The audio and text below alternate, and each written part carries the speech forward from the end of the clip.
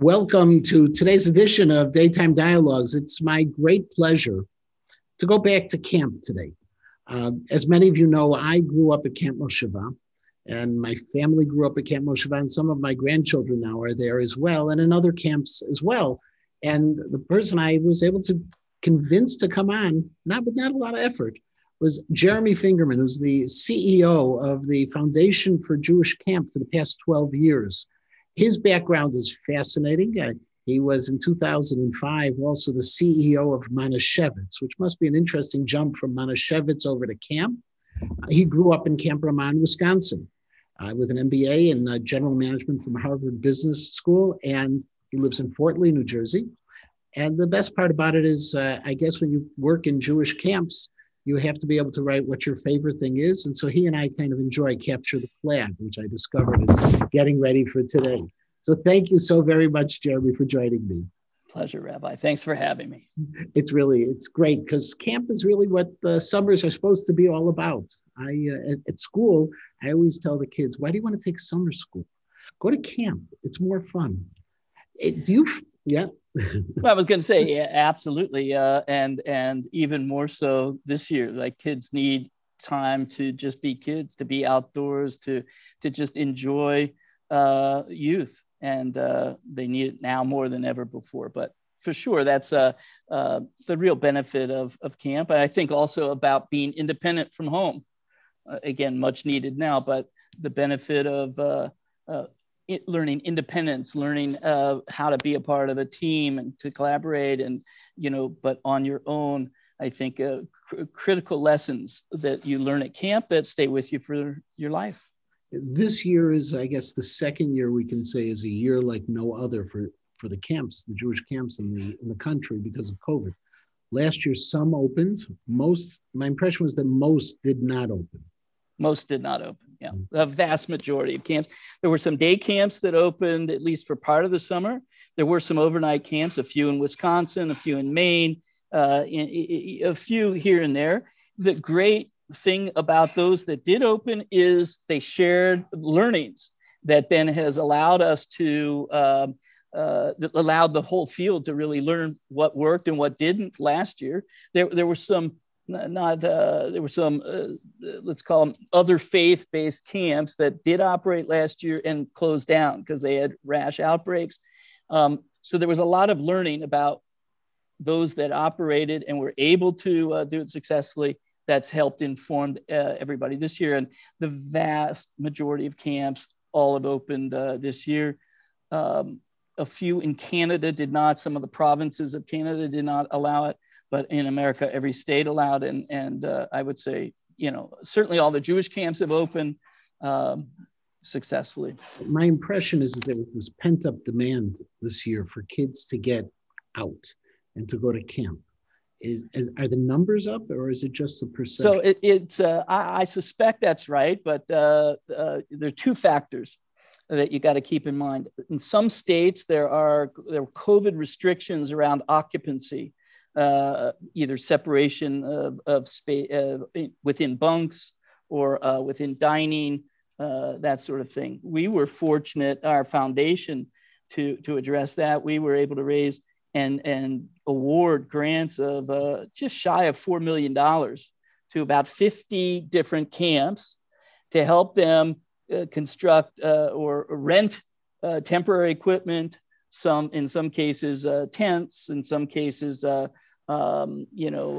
extra sunshades and that sort of thing to allow them to have more, to accommodate more kids, at least under their state restrictions. Mm-hmm. The other piece as it relates to enrollment, many camps had trouble finding counselors. And so that actually became sort of the challenge around capacity and serving more kids. You were limited by the number of staff you could recruit. Why do you think there's a problem with getting staff? Well, a number of reasons. COVID related would be one of the secrets of operating in the COVID world from last summer that camps employed for this year was creating a bubble. That once you get to camp and you successfully come in with, having been tested, and certainly the staff had been vaccinated. But as the campers came in, the policy for most camps was you can't, once you're in, you can't leave. If you leave, you can't come back in. And so what happened, many of the camps told their staffs when they were hiring, they were going to create a bubble and that staff was not going to be able to leave on a day off. So they would create other activities. They made accommodations and have tried hard to make it still an attractive experience for the staff, but a lot of people didn't want to do that. There's also pressure on kitchen staff and others that they were not able to hire. In some cases, I'm told some states, people that they would have locals that they might have normally hired in their kitchen were in the state, they hadn't been vaccinated and they didn't want to wear masks. And so the camp said, well, we're not going to hire them. So the camps have then had to find either volunteers or others to come in and take those roles. Wow. And shifting specifically to your role of the last 12 years, a foundation for Jewish camp is an interesting idea. It used to be that everyone was on their own. And apparently your foundation has really brought this issue of philanthropy for Jewish camps to the forefront. Rabbi, very, very much so. I think before our foundation was created in 1998, it really was everybody. It was a nice field, but no, it wasn't really a field. It was a group of lots of independent operators, independent camps. And beginning in 1998 with the creation of the foundation, the field became unified. I think the efforts were galvanized by the work of Foundation for Jewish Camp as a central hub and resource and advocate for the field. And the statistics are pretty staggering. There's been a 40% increase in the number of campers. There's been like a 60% increase in the number of camps in the last 25 years. There are our program we started called One Happy Camper, $1,000 off your first summer at camp, now has given out, as of this year, 100,000 first-time camper grants, which is $100 million of philanthropic support that we put in. The Foundation for Jewish Camp raised and put in 50 million of that, and then local communities stepped up. And that's really the secret of our foundation, was getting philanthropists, federations, foundations to really value the critical Jewish identity building and community building that happens in Jewish camp, uniquely in Jewish camp, and to then invest in that. And that investment has been substantial. I calculated, I think our foundation has raised and distributed probably over $260 million in that time. The final statistic, it's almost 600,000 unique campers in those 23 years. It's a huge enterprise, really, when you think about it. Given the population of the United States and the Jewish population of the United States, 600,000 is a massive percentage. It is. And that's like, at any one summer, we would have somewhere in, maybe 80 to 90,000 campers in overnight camp. And then in day camps, it's another, probably 80 to 70 to 80,000 day campers. But the statistic I gave you for overnight camp, in any one season, let's say it's 80,000 campers, but it's over time that a kid has gone, has had the experience, may go once or, return 2 or 3 years, and then they're out. But a new fresh crop comes in. Every year, these camps have to recruit new campers. Now, is the growth of camps different in the different denominations? For example, are there more growing in the Orthodox movement? Is there more growing just in general? It's a great question. I think the Orthodox community has certainly grown. A lot of Chabad, Gan Israel, both started in day camps and then they've opened overnight camps. But even Mosheva, the Mosheva field has grown. Your son's good work out in California as well. And now there's Mosheva Ba'ir, the day camps that hopefully provide a great summer experience for for those kids, and then eventually connect them to the Moshavot, across North America. I would say, though, the Ramah movement has grown substantially. The URJ, the reform camps, have grown. One of the big programs we've run for the last decade has been what we call the Specialty Camp Incubator. We've funded, with the generous funding from the Jim Joseph Foundation, the Avichai Foundation, the start of and launch of 17 new overnight camps, all with a specialty. So it could be sports or outdoor adventure or oceanography, surfing, creative arts, sci-tech. And these camps were shorter in duration, 2 weeks at a time, at least one session. But they were really more targeted to teens. They've actually done far better than that, but they were targeted to hold on to a kid who wanted a skill building experience at a high quality, with high quality mentors and leaders, but and maybe weren't going to get that at a traditional camp. So they would have come out of the Jewish camp system to attend a non-Jewish option. We've now provided a Jewish option. Of the 17 camps that we funded and started, 14 were operating in 2019. I think one more dropped as a result of COVID. But anyway, the track record's been amazing. So if you go back to your day or my day back in Mosheva or Ramah, and you compare it to nowadays, how have camps changed? Look, there's been significant upgrades in facilities. And I think that's number one, with a philanthropic investment, and to keep up that the industry has improved. So first, I'd start with the physical facilities. Secondly, the staffs are, I think, where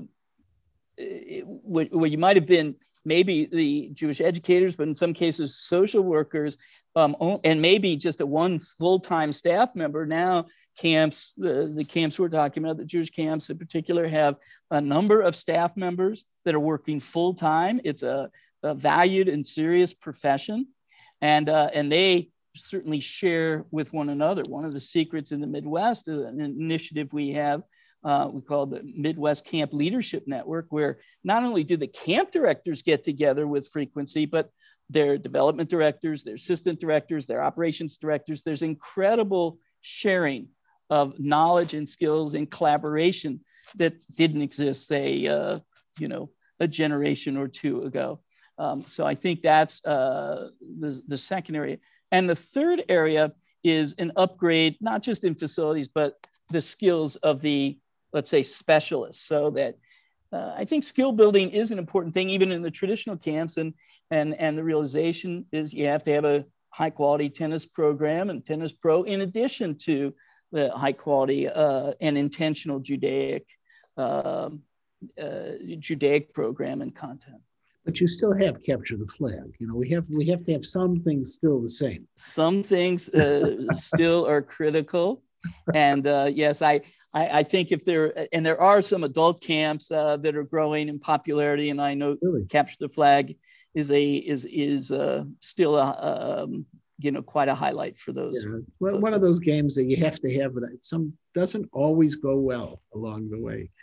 So if you're dreaming forward 5-10 years, where's the foundation putting its greatest efforts once we're past this COVID crisis? Well, so first, even in COVID, what we've found, what we're saying is camps are going to need to rebuild pipelines. I call it rebuilding pipelines. It's pipelines for campers, because of COVID, you lost new campers in 2020, and then you have 2021, but it's sort of, and every year you have to bring in new campers to sort of fill the bucket. So we've got to rebuild that pipeline. We talked about the number of campers. We think enrollment is quite strong, but in some cases it was reduced because of COVID.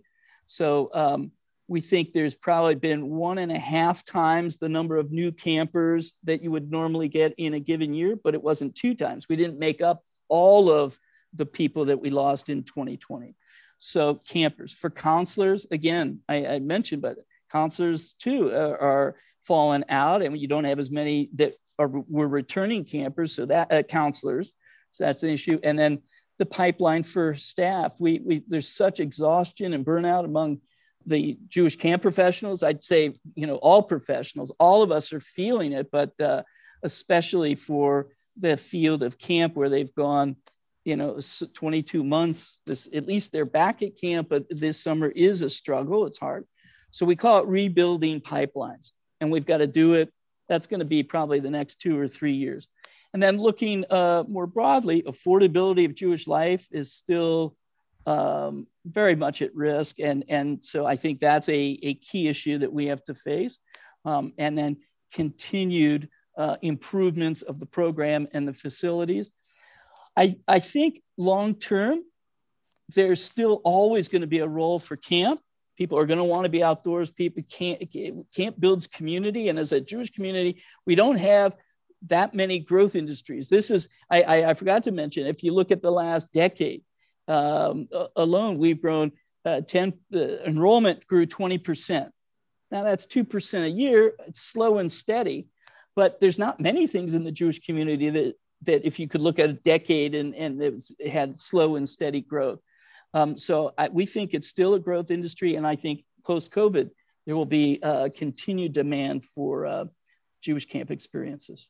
Now, one of the initiatives you'd mentioned is how you bring together the different camp directors and different development directors. I know from hearing about that effort here in the Midwest, in Chicago in particular, that it's probably the only place where you will have Haredi camps together with Reform camps, with non-denominational camps, all coming together. Is that, how do you do it? Look, I think that's really been a secret of the success of the foundation of bringing people and enrolling people in the collaborative collective effort. And the whole thing is the sharing across the board.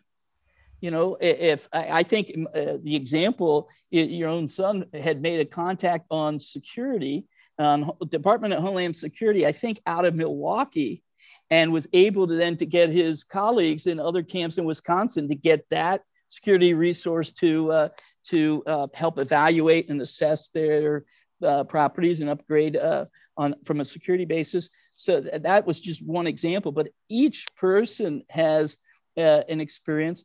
We're seeing even right now, we're calling them COVID keepers. What are the things from COVID that camps have learned that they've actually said, you know what, it's actually worked better, this aspect. Let's say it's either the drop off or the return home and buses or, luggage delivery. There's lots of things. The no visitor days. No visitor days. You're exactly right.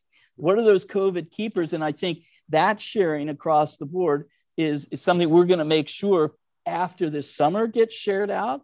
And I think that's what people have appreciated, what the camp professionals have appreciated about our work at the foundation.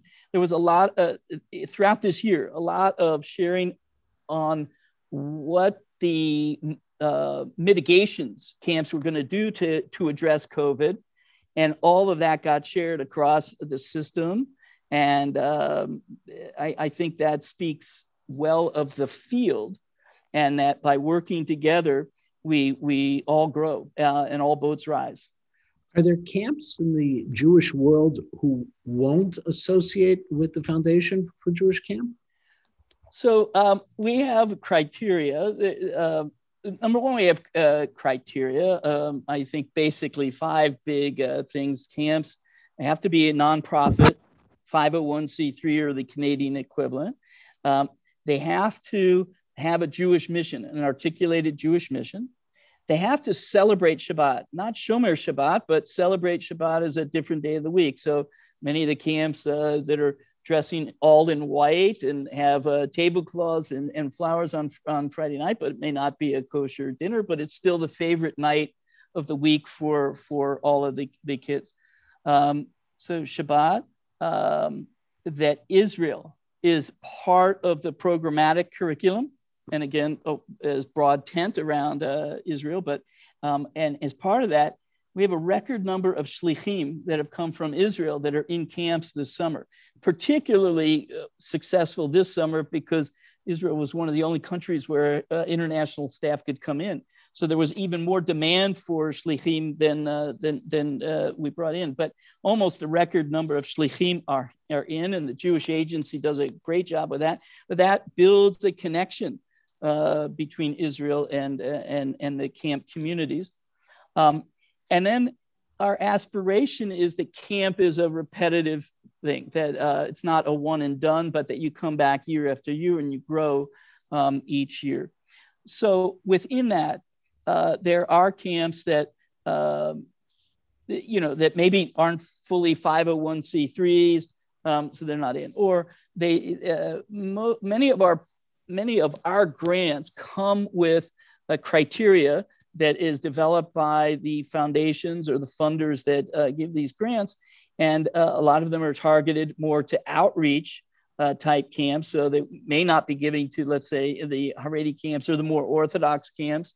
And I wish we could find those funds and support those camps as well, but we have to work with the definitions that funders put on it. Now, several years ago, I remember there was an issue around Israel in some of the camps where some of the counselors had come in and they were advocating positions that were not necessarily within the mainstream of Zionism, to be kind. Yeah. And the camps were trying to deal with that. Is that something that's still going on in camps, in the Jewish camping? So I remember, those stories, and I think the camps since then have really taken time to articulate what they're educational. These are educational institutions, so they're really trying to create relationships and to create a time for learning and sharing. And just as Israelis, the Israelis are divided among, on different issues politically. So we know there's going to be different positions taken and among the people that are participating. The official camp position, though, is, still, we're big tent, but defined as still the centrality of the state of Israel as a independent democratic state. And able to determine its, for self-determination. And I think that still applies across the board. I would say this year, what we're hearing is they're mostly dealing with COVID and the joy of just being together. We haven't heard too much of, challenges programmatically that way. So I'm going to throw you one. I'm not sure you're ready for this one, but what was your favorite camp experience growing up in camp? There was an event, a program, or something you remember? Well, I suppose I will say this to you, that I think for me, learning, I was very caught up in learning the proper nusach for davening. Wow. So I took special interest in developing what the weekday whole Shachrit, Mincha, Maariv, different nusach versus Shabbat, and different Shachrit versus Mincha, Maariv. So that was always an important thing for me personally, and I take that. I've taken that with me. The biggest thing that has stayed with me is the friendships, and I remember writing letters in the days of letters to my camp friends. What was it about the North Woods of Wisconsin that made a connection that we're still these close friends? Even though I grew up in Cincinnati, we were all at different high schools, different colleges, but I still feel closest to those friends. And now that I hear that in this job and people are, still talk about it, it is the friendships that have stuck with me now for a couple of decades. While we're talking, you got a shout out from Mark Seymour. Wonderful friend, a wonderful guy, and doing great support for Jewish camps and the field of Jewish camp. So you were at Ramad during Bert Cohn's time or David Solof's time? Well, it was my first summer was the last of Bert Cohn's and the first of Rabbi Soloff. So Ronnie Gar. Yeah, I was there. Was Ronnie Gar there? Simcha the Gars were there. Yeah. Okay. And so I was 74 was my first summer. I think I told you the story. I grew up in Cincinnati. My Rabbi Goldfeder of blessed memory, told my parents at my bar mitzvah, "You need to send him to Ramah." And my parents, they just did whatever the rabbi said. It was a different generation. Rabbi, maybe No, you nowadays would hope exactly the same. At KINS, I tell them what to do and they just do it. It's perfect. they just do it. Well, my parents followed what the rabbi said, and I went to Ramah, and it really did change the trajectory of my life. Wow. And those friends you still have, I think it's the same thing that I can say. The people I grew up with, I was just in Israel a couple of last week, and when we met some people and the trying to place where people were in Bnei Akiva, we had something called the Shevet. That was your age group. And first question of people was, what Shevet were you in? And we still have it 40 years, 50 years later. Those kind of questions were driven by the youth movements and by the camps. They've made such a tremendous impact on all of us. What drew you to work for the foundation? Well, it's a great question and a great story. I had been in the food industry, consumer packaged goods, for 20 some odd years, and started at General Mills in Minneapolis, then Campbell's Soup in New Jersey and Philadelphia, ultimately Manischewitz. And we sold the Manischewitz company, and I was out looking for my next food or beverage job.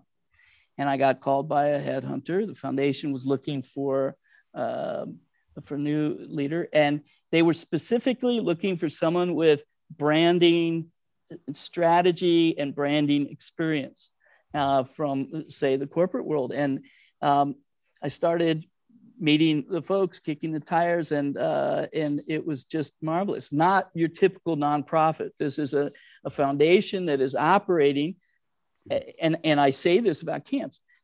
Camps are businesses.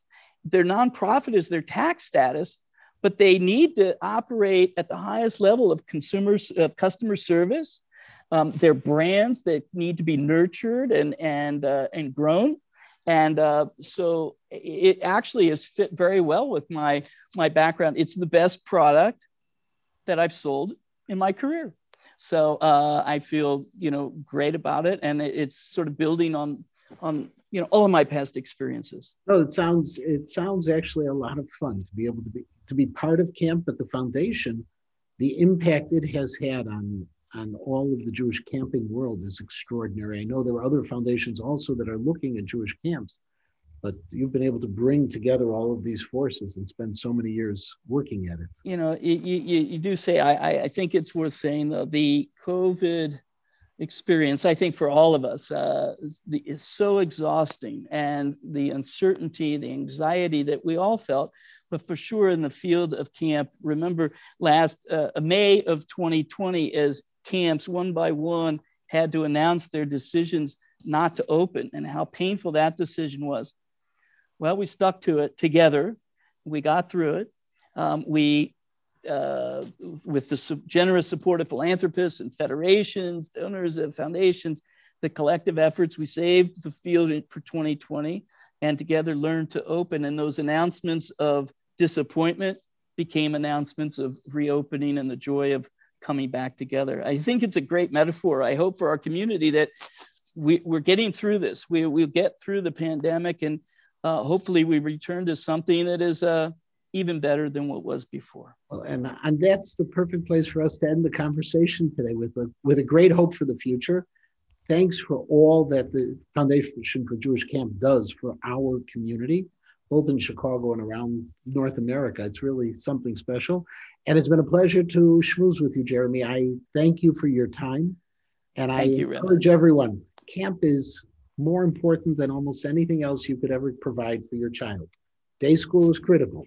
It's the blood of what we do, but camp is something that provides them the opportunities for growth like nowhere else. So thank you so very, very much. And regards to all of the mutual friends that we've discovered. Yeah, good. All right. Have a wonderful day. Thanks so much, Rabbi.